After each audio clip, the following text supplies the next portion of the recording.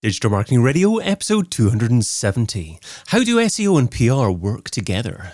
Digital Marketing Radio with David Bain. Hi, I'm David Bain, and this is Digital Marketing Radio, the place where today's modern marketing masters keep you up to date with all the latest tools, tactics, and trends, all the essential matters in digital marketing today.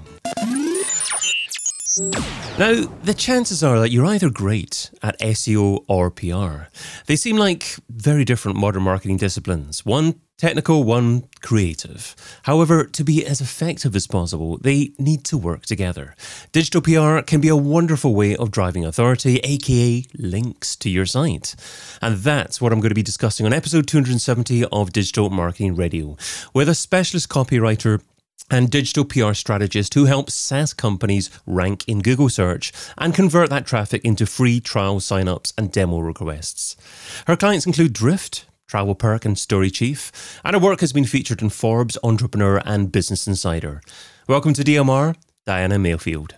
Hey, thanks so much for having me. Hey Diana, Super thanks excited to chat with you. So much for being part of this. Well, you can find Diana over at dianamayfield.com. So Diana, how should SEO and digital PR be working more closely together? Yeah, so there are several key ways, but to start off, the simplest way that I like to describe why these two strategies need to work together and why that's important is that when you're using SEO, it's like you're telling Google who you are, who your business is, what you want to rank for.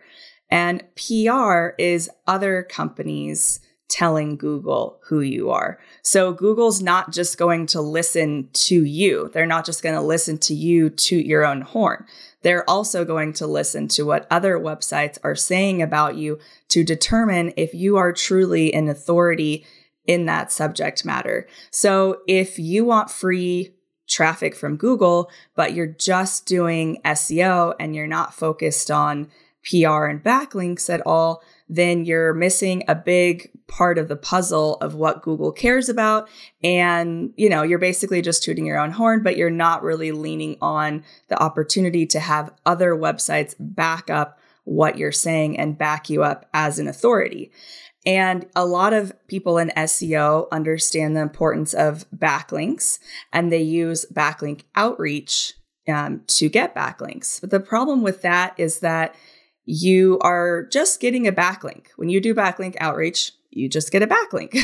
If you're lucky, you write an email, you say, hey, I noticed you have this resource. I have a relevant resource that should, be included in your blog post. Please link to it. That's like a really basic email that anybody that's writing content has received 1,000,000 times.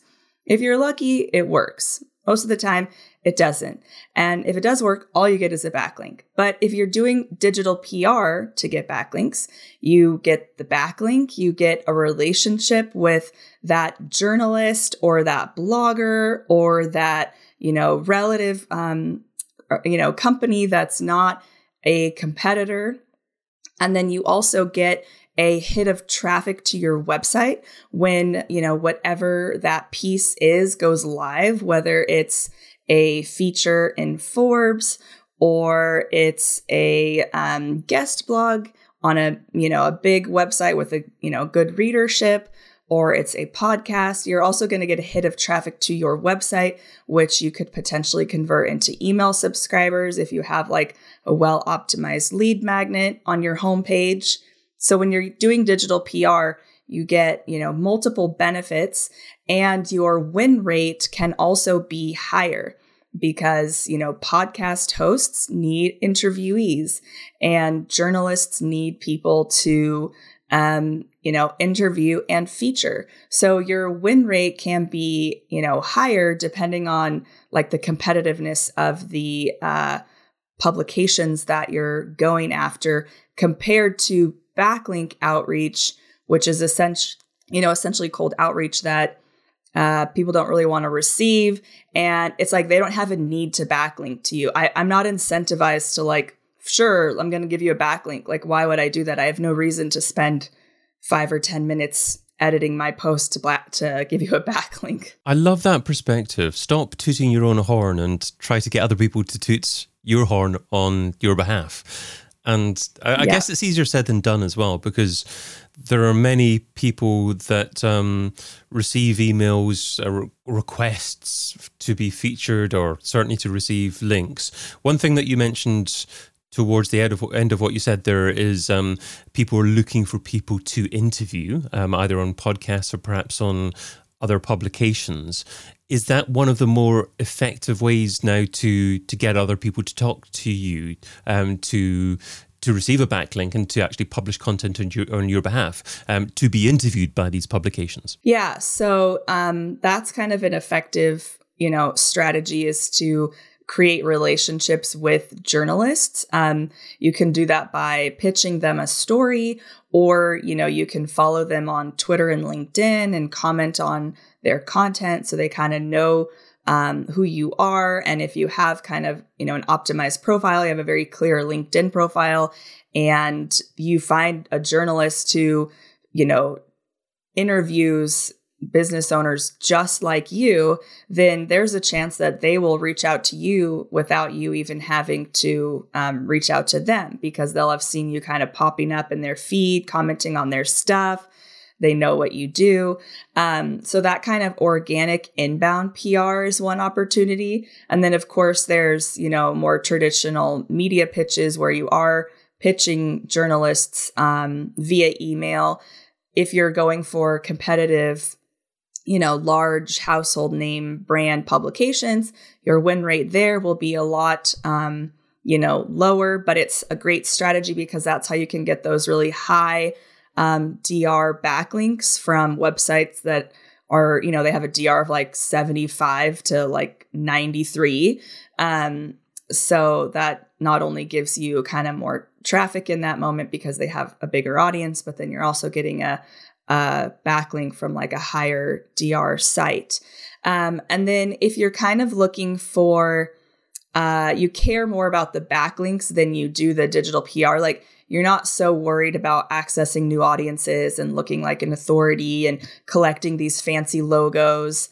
If that's not you, then, guest posting can be the easiest strategy. And you can just find non-competing websites in your industry within your, target market that have a DR of like at least 40. And one of my top secrets with guest posting is to actually templatize your guest post. So think of like a top 10 tips for, your target customer. And then now the next guest post you write might be 7 of those. And you're not copying. You're not ever going to give somebody a copy of the same guest post. You're going to reword it, but you might do like 5, or you might do 7, or you might switch it into a how-to, but you're kind of templatizing the content in some way so that every time you write a guest post, it's a lot faster and you can look at your previous one and, rewrite it, but rewrite the same content. Just like if somebody goes on a podcasting tour and they give, 50 podcast interviews in a month, they're going to be talking about the same sorts of things if they're trying to establish their expertise. So you can do the same thing with guest blogging, and it'll take away some of the effort when it comes to producing the blog, because it could take you an hour or even 45 minutes to rewrite a blog versus like 3 to 4 hours to come up with something new every time. Yeah, podcast tours are something that I have a bit of a love-hate relationship with, because obviously as a host of a podcast, I get quite a bit of outreach. I get at least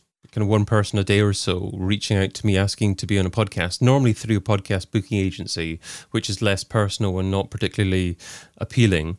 You're actually, one thing I love about doing this show is the last question that I have is magical marketer. And I get the host, the interviewee, to recommend a magical marketer. Who else do you recommend as a magical marketer? And Andy Cabasso, episode 249, recommended you. So that was one of the reasons that we got in touch. And if people reach out to me and I don't really know them, then most of the time I don't have them on the show, either because maybe they haven't demonstrated that they've listened to an episode, they haven't given me a fairly personalized pitch, And I just feel that they're trying to sell something as opposed to provide value to the audience. Now, at the beginning of the point there, you were talking about how you should actually make it appealing for interviewers, journalists, to reach out to you, to think that you're an obvious subject matter expert on whatever topic you want to share about. So what is it about a profile that makes it appealing for a journalist or an interviewer to reach out and think that person is ideal? And so what does a marketer or a thought leader have to do to maybe their website or their LinkedIn profile or social media handles in order to make them appealing to journalists? Yeah, so that's a really great question, because the answer to this question solves a lot of problems for a lot of people. People like you that are getting these, continuous, like, irrelevant pitches, right, from these podcast tour things. I don't advocate for podcast tours because, people do tend to do that spray and pray kind of method. Mm-hmm. And then it also helps, people like me that are looking to give interviews, not have to send as many pitches to get as much publicity. So it's like, if you're getting some from inbound PR, like, that's great. Who wouldn't want that, right? So to answer that question, it has to be really, clear, and then have some authority behind it. So sometimes, like in LinkedIn, people will get these like fancy kind of, I help XYZ do blah, blah, and X, like, it's like that kind of coaching consulting realm, where they're like writing these long, like, headlines. I feel like that was kind of like the cool thing in like 2017, 2018, to kind of have these like long, like, sentence type headlines. I found that I get so many more, like, not only inbound PR sort of leads, but like client leads by having a super, super clear LinkedIn headline. And mine just says SaaS copywriter. Right. And so, like, you can figure out some way. Maybe you might have, if you really want to have your I help X do XYZ, have like a clear title before that. So, Google Ads expert, and then I help local businesses, blah, blah, blah. Right. So that way, like, people can see, okay, hey, I need like a Google Ads expert for this article or whatever. And they could even search, because you have to think LinkedIn is also a search engine. So like, journalists will absolutely, if they're looking for somebody for a story, they will absolutely use LinkedIn search, and so you can like pop up. But if you have these kind of confusing headlines, you're not going to pop up, and then they're not going to be able to instantly see what you do if they see your post or they see your comment, right? Because your headline follows you around everywhere in LinkedIn. And then, inside of your profile, I always recommend that a profile should read like a sales letter to talk about like pain points.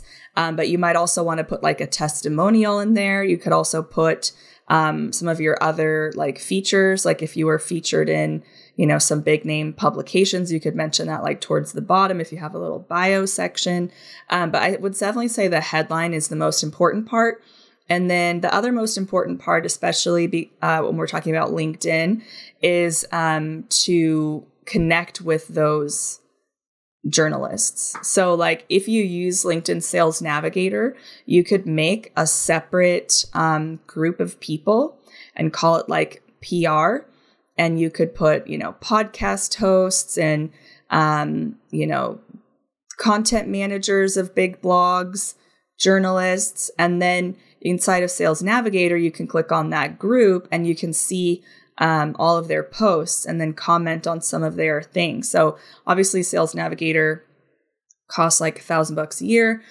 So if you're not using it, you can still do that. Just have like a spreadsheet of these people's profiles as you're kind of making your hit list of like, maybe you're also emailing them, but then you're also commenting on their content. It could just be like once a month. If you don't have a lot of time, once a month you spend an hour engaging with, these relationships.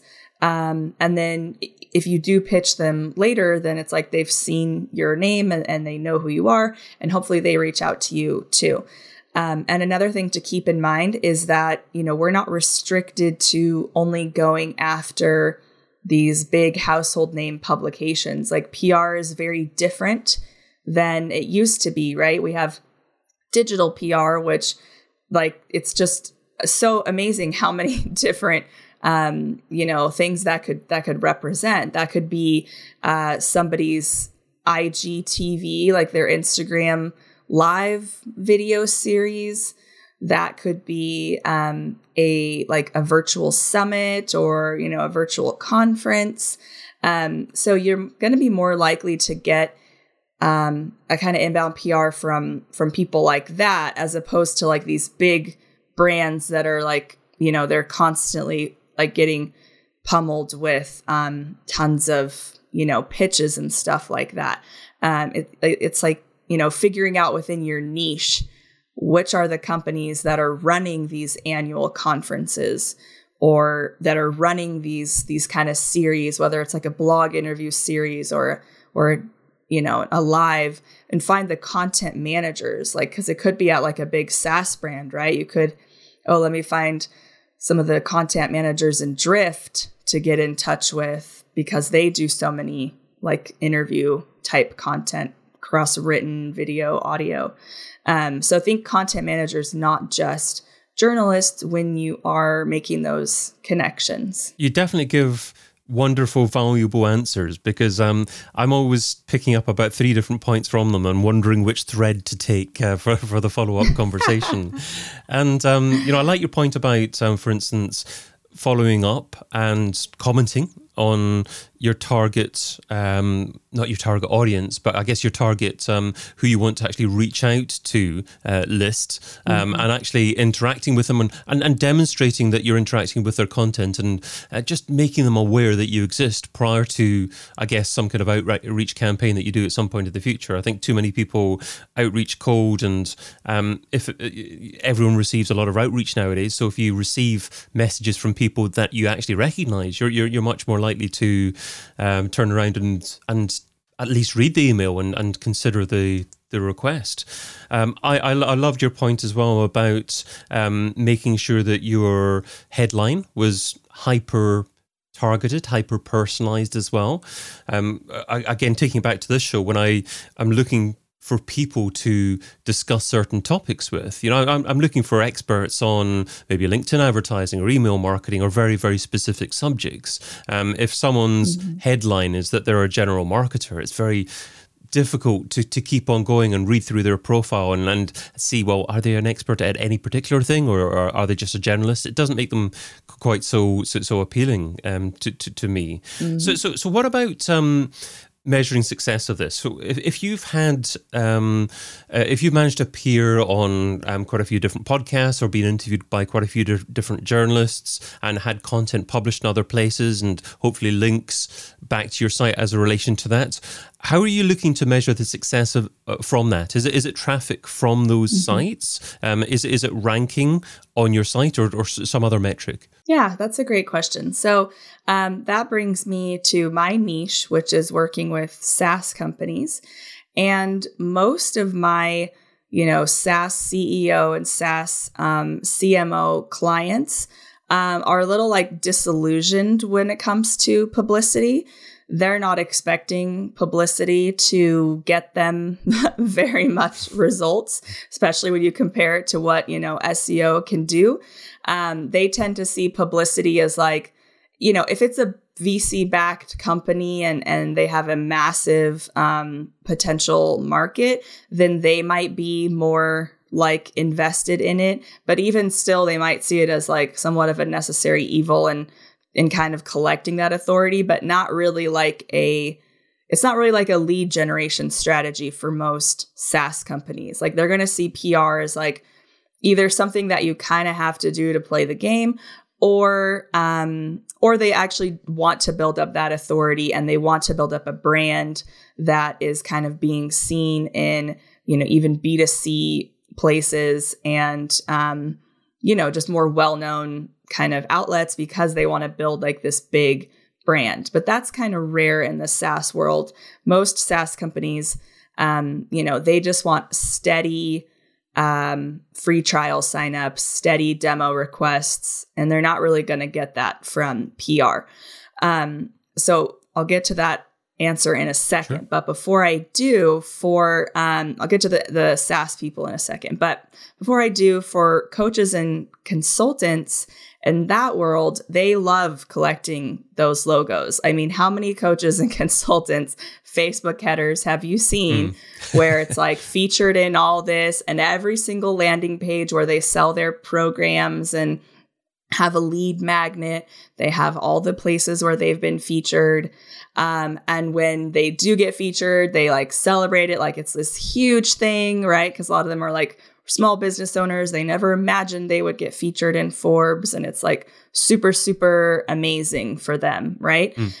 So they might measure success just on collecting a logo and having something to post in Facebook that gets, 200 likes when they post a picture of them with like the Forbes logo or a screenshot of their article or something, right? Like that, right? Because when they post that on social media, they might get a bunch of leads for their coaching services, not even because somebody found it on Forbes and then reached out to them, but because they're establishing authority with their audience on Facebook and Instagram and whatever other sites they might be using. So collecting the logo for further use and having something really exciting to announce and kind of show off could be enough for a lot of coaches and consultants.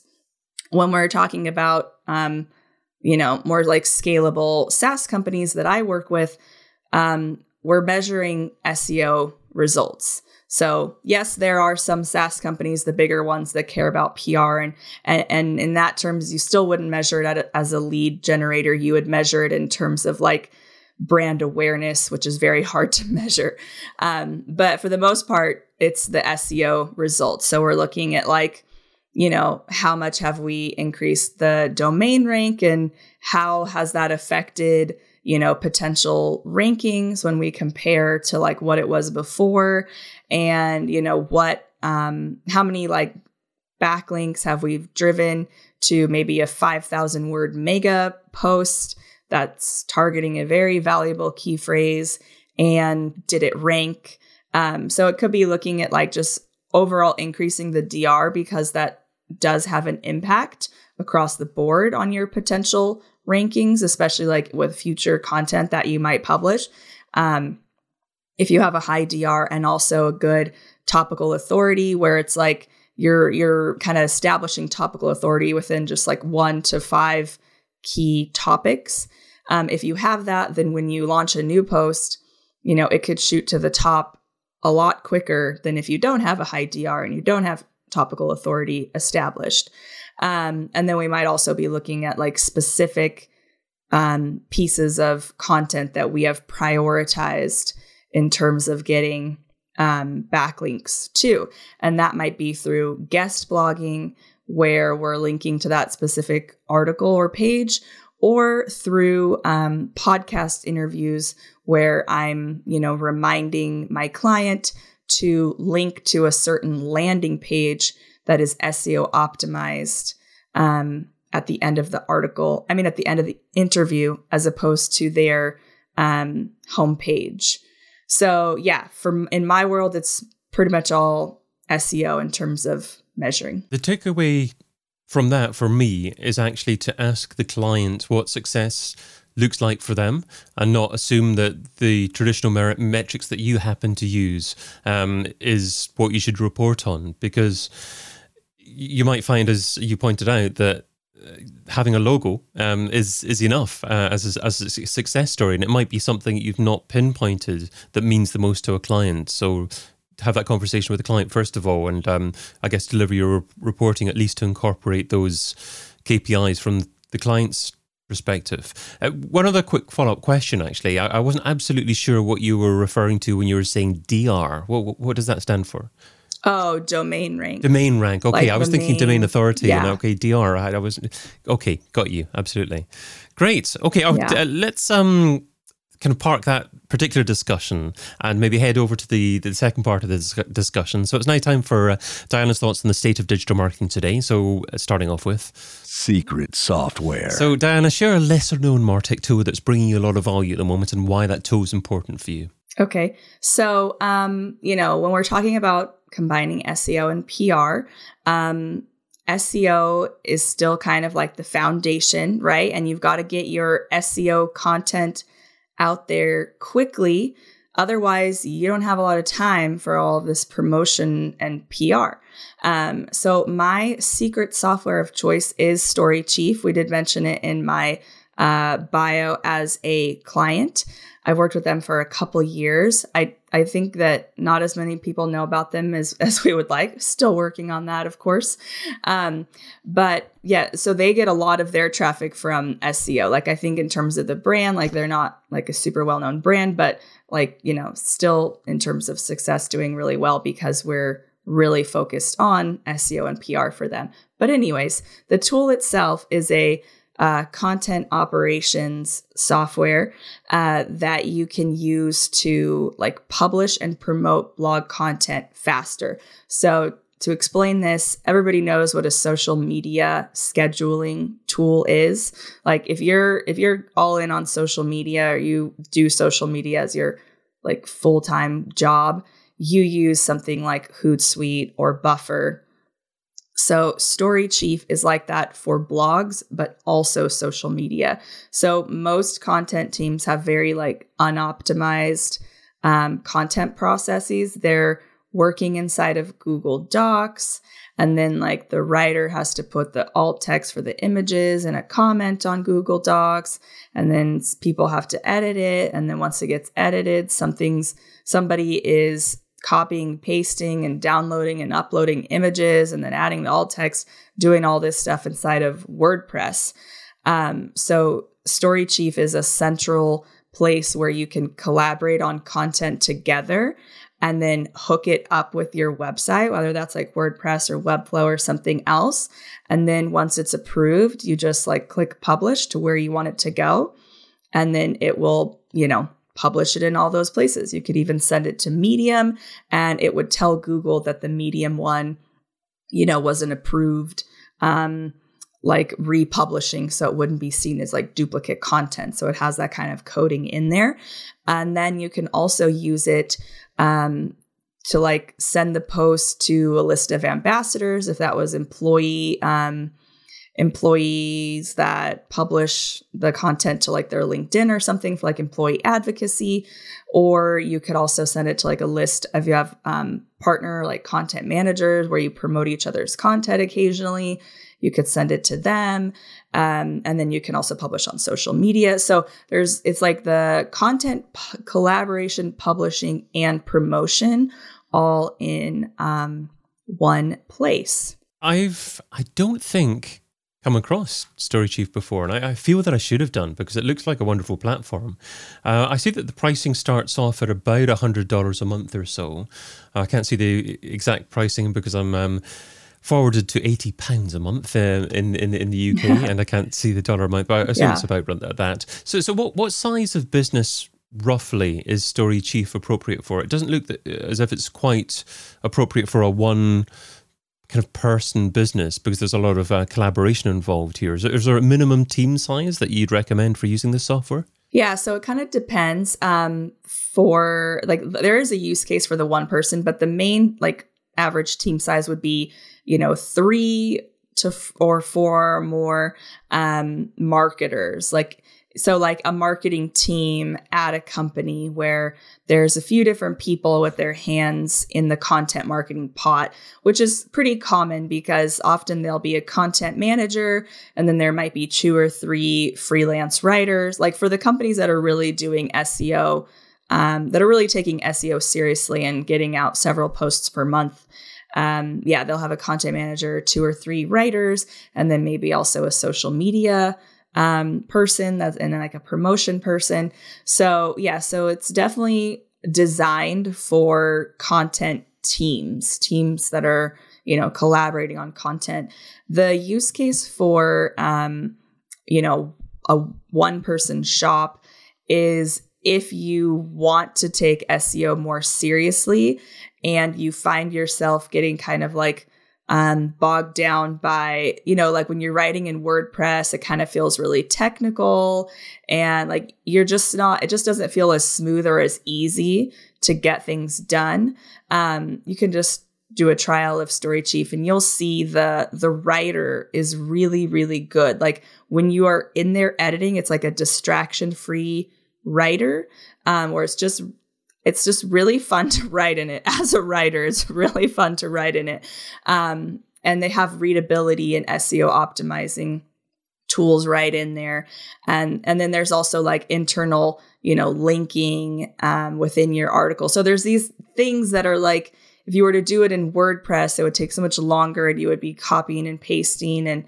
And there's just little things that can speed it up. And then you don't have to like give it to your assistant to publish it on your site. You just, hit publish and it goes. And then you can also schedule your promotion at the same time. So if you say, okay, I want this blog to get published next Tuesday, and then I want this Facebook and Twitter post to link to it at the same time. And then a week later, I want it to go again. And a month later, I want it to go again. So that kind of like evergreen content promotion. So that's a major use case for a solo business owner because, it allows you to batch your work because we tend to be like, oh, I need to be putting more content out there and I don't, have the time. So it allows you to kind of batch your work and look at things in a more evergreen way and look at your whole content calendar from your blog, your email, and your social media, because it actually links up with your email marketing tool too.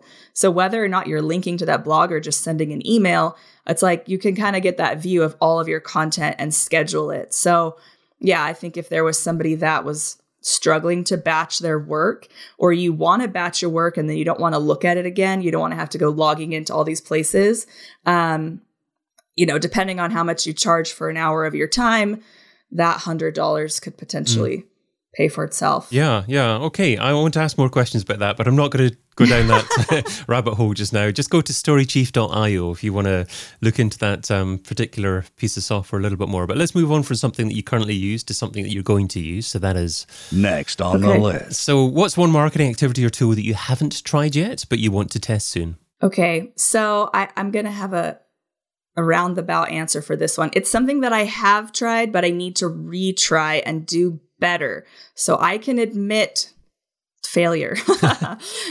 So I have this eco-living website called Daybring, DAYBRING.com. And it is, eco-living tips and advice and things, because I think obviously we're on the cusp of what needs to be a big cultural shift. Like we can't expect other people to fix climate change for us. Like we also need to be less wasteful, travel less, all these different things. Like we have to establish a cultural shift in, developed countries, particularly because we have such a higher carbon, per capita carbon emissions than developing countries. So but I don't have time to like write all of the content for this site, and it's not as technical as what I do. So I was like, okay, I can definitely have more junior writers helping out with this. But I got all excited and got my budget. Like I just kind of was blowing my budget and hiring, too many people. And I'm like, okay, I'm going to retry this and actually set a budget and stick to it, because I'm already starting to get some page 1 rankings on this site. And it's only been like a couple months. So I'm really excited about it. But I'm like, okay, I need to make sure it doesn't like take over my main business, because I have no idea how or if I would even monetize this, right? So I'm like, how do I monetize this? And do I want to monetize this? Does that even feel right? So the next marketing activity I'm going to try is to actually stick to a budget when it comes to outsourcing SEO writing to more junior writers. and kind of systematize things a little bit better. Yeah, I think that last word, systematizing what you do is absolutely key, especially when you're employing more junior workers. I mean, I've used Upwork quite a bit, and I've found some wonderful people on there that it hasn't cost me the earth. But I want to. What you should generally do is just absolutely ensure that you have some easy to follow steps that anyone can implement in order to actually get your project done. And if you don't do that, then you absolutely need to pay higher level, because then you have to have someone that's a little bit more able to come up with a concept before they actually do. Exactly. That's exactly right. Okay. You got to be ready to manage. And I do love Upwork too. Highly recommend. You can absolutely find great people on Upwork. Very true. Absolutely. Okay, well, let's move on to the this or that round. So this is the quick response round. So just 10 quick questions, 2 rows here. Try not to think about the answer too much, and you're only allowed to say the word both on one occasion, so use it wisely. Are you ready? Ready. TikTok or Twitter? TikTok. Facebook or LinkedIn? Facebook. YouTube or podcast? YouTube. Traffic or leads? Leads. Paid search or SEO? SEO. Ads or influencers? Influencers. Google ads or Facebook ads? Google ads. Email marketing or chat marketing? Email marketing. MarTech stack or all-in-one platform? MarTech stack. One-to-one or scale? Scale. I think the first one was the one that I'm going to dive into just a little bit. TikTok rather than Twitter. Why is that? Well, I guess I kind of got stuck in like personal preferences. Like I'd rather watch TikTok videos than be on Twitter. So you haven't been able to measure that as a valuable tool for digital PR yet? I did create an account and talk about digital PR and SEO, and I did get some traction. But I decided to pause it in terms of a marketing activity because, we can't do it all. And you also got to spend time with your children. So I was like, you know what? I'm not going to do this anymore. I'm just going to watch hilarious TikTok videos. I love comedy, and I do strongly believe that there's the most amount of comedy happening on TikTok versus other platforms. Yeah, it's an interesting medium. I think I'm the same as I need to actually make a conscious decision not to pick this up in terms of having my content creator hat on and just maybe have a look at it occasionally to see what's happening on it. But you have to be very conscious nowadays as a creator just to select what medium, what type of content and place to publish is right for you, and then do a great job of that. I guess, do you believe that? Do you believe in doing a better job in fewer platforms? I do believe in that. And also, I think it's important to mention that a lot of marketers and business owners have TikTok FOMO. Don't be afraid. The opportunity will always be there. And the reason is that most people are not good at video content. Most people do not want to create video content. It's just like YouTube. It's like when YouTube, we're not all walking around thinking, I must have a YouTube channel. If I don't have a YouTube channel, I'm going to become irrelevant. And yet everybody's thinking this about TikTok, but it's simply not true. The opportunity will always be there because when you're ready to create really great video content, learn how to do those hooks, learn how to make it snappy and do those kind of transitions and all that stuff, there will still be all of the users, all of the watchers that aren't doing that. There's so many TikTok accounts that they're just there to watch videos. They don't have their own profile. It's just like on YouTube. How many people go to YouTube but never make a video? More people than make videos. So yeah, don't trip on TikTok. Just wait or never do it. Great advice. Yeah, the opportunity will always be there if you create great quality content that's right for the medium. But if you're just creating average content and just distributing it anywhere, nowadays when there's so many other people producing content, you're not going to get seen by anyone. Mm-hmm. Let's move on to the The $10,000 question. If I were to give you $10,000 and you had to spend it over the next few days on a single thing to grow your business, what would you spend it on and how would you measure success? Oh, I would blow my budget for my junior writers. Is that blowing I would it? blow my That's budget. not blowing it. Oh, okay, no, that's true. I would add to my budget temporarily and, get my junior writers like cranking out a bunch of, SEO content for my Eco Living website and see what I could do with that. What does great content for SEO look like nowadays? Is it a certain length? Is it a certain type of article? And how do you actually measure whether or not it was worthwhile spending that money? I would say length plus detail. You can never expect to rank everything, so there is somewhat of a spray and pray situation going on. Although it's, you want to do quality over quantity. Like you're better off publishing 2,000-3,000 word articles than 6 1,000 word articles in most niches, unless it's like a very new niche with like very low competition that you have magically found. You're going to be better off doing, length, but it's not just about length. It's also about detail. So like if you're doing, the top 10 software for X or the top 10 types of, products, then you want to talk about like what features does it have? What's the pricing? What do some of the reviews say?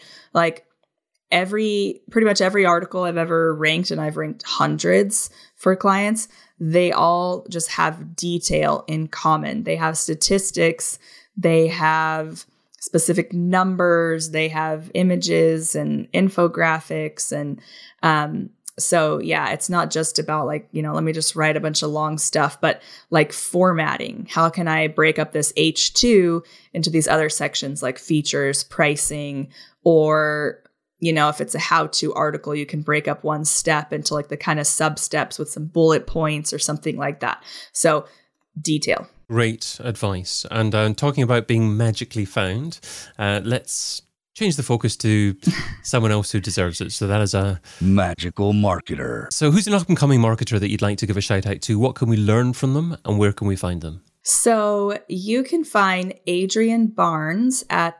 bestbuyerpersona.com. And like me, she is a SaaS content writer, but she is branching out into a new business, which is all about creating buyer personas so that companies, truly understand who their best buyer is rather than act on assumptions or kind of, stick to like the same buyer personas for years and not really update them, not understand how, needs in the market has changed, those sort of issues. And then she'll also kind of create multiple buyer personas if you have multiple buyers for your products and services, definitely still within B2B and mostly within SaaS, but she does a lot of like customer interviews and compiles all of that information into like a buyer persona, document that can be shared across the whole company. So everybody's on the same page with who they are selling to, why, what do they really, really care about? Like not what we're assuming, but what are they actually struggling with right now? What are their problems and how do we solve them? And now I want to talk about buyer personas and whether or not the content writers should develop a thing or whether they should exist already in-house and lots of things like that. But maybe I should try and have a conversation like that with Adrienne Barnes if possible. That was a lot of great value that you shared there. This was episode 270 of Digital Marketing Radio, where Diana Mayfield shared great thoughts about SEO PR to begin with. Be specific about your headlines in your own platforms, certainly like LinkedIn as well. Connect with journalists and comment on their posts. Focus on metrics that matter to your client as well. Don't just think about reporting what you think is right. Delve into what's right for your client, and many other great tips as well. Your secret software was StoryChief. Your next on the list was outsourcing content writing. And your magical marketer was Adrienne Barnes, who creates buying personas and content based upon that. All of those tips and resources will be in the show notes at digitalmarketingradio.com. Diana, what's the best social platform for someone to follow you and to say hi? Definitely LinkedIn in terms of like businessy stuff, or Instagram. I'm Dayana Mayfield on Instagram and LinkedIn. And then to learn more about my SaaS copywriting services, you can go to DayanaMayfield.com. Absolutely wonderful. Well, thanks for coming on. I've been your host, David Bain. You can also find me producing podcasts and YouTube shows for B2B brands over at castingcred.com. Until we meet again, stay hungry, stay foolish, and stay subscribed. Aloha. DigitalMarketingRadio.com. DigitalMarketingRadio.com. Digital Marketing Radio. Digital Marketing Radio. DigitalMarketingRadio.com.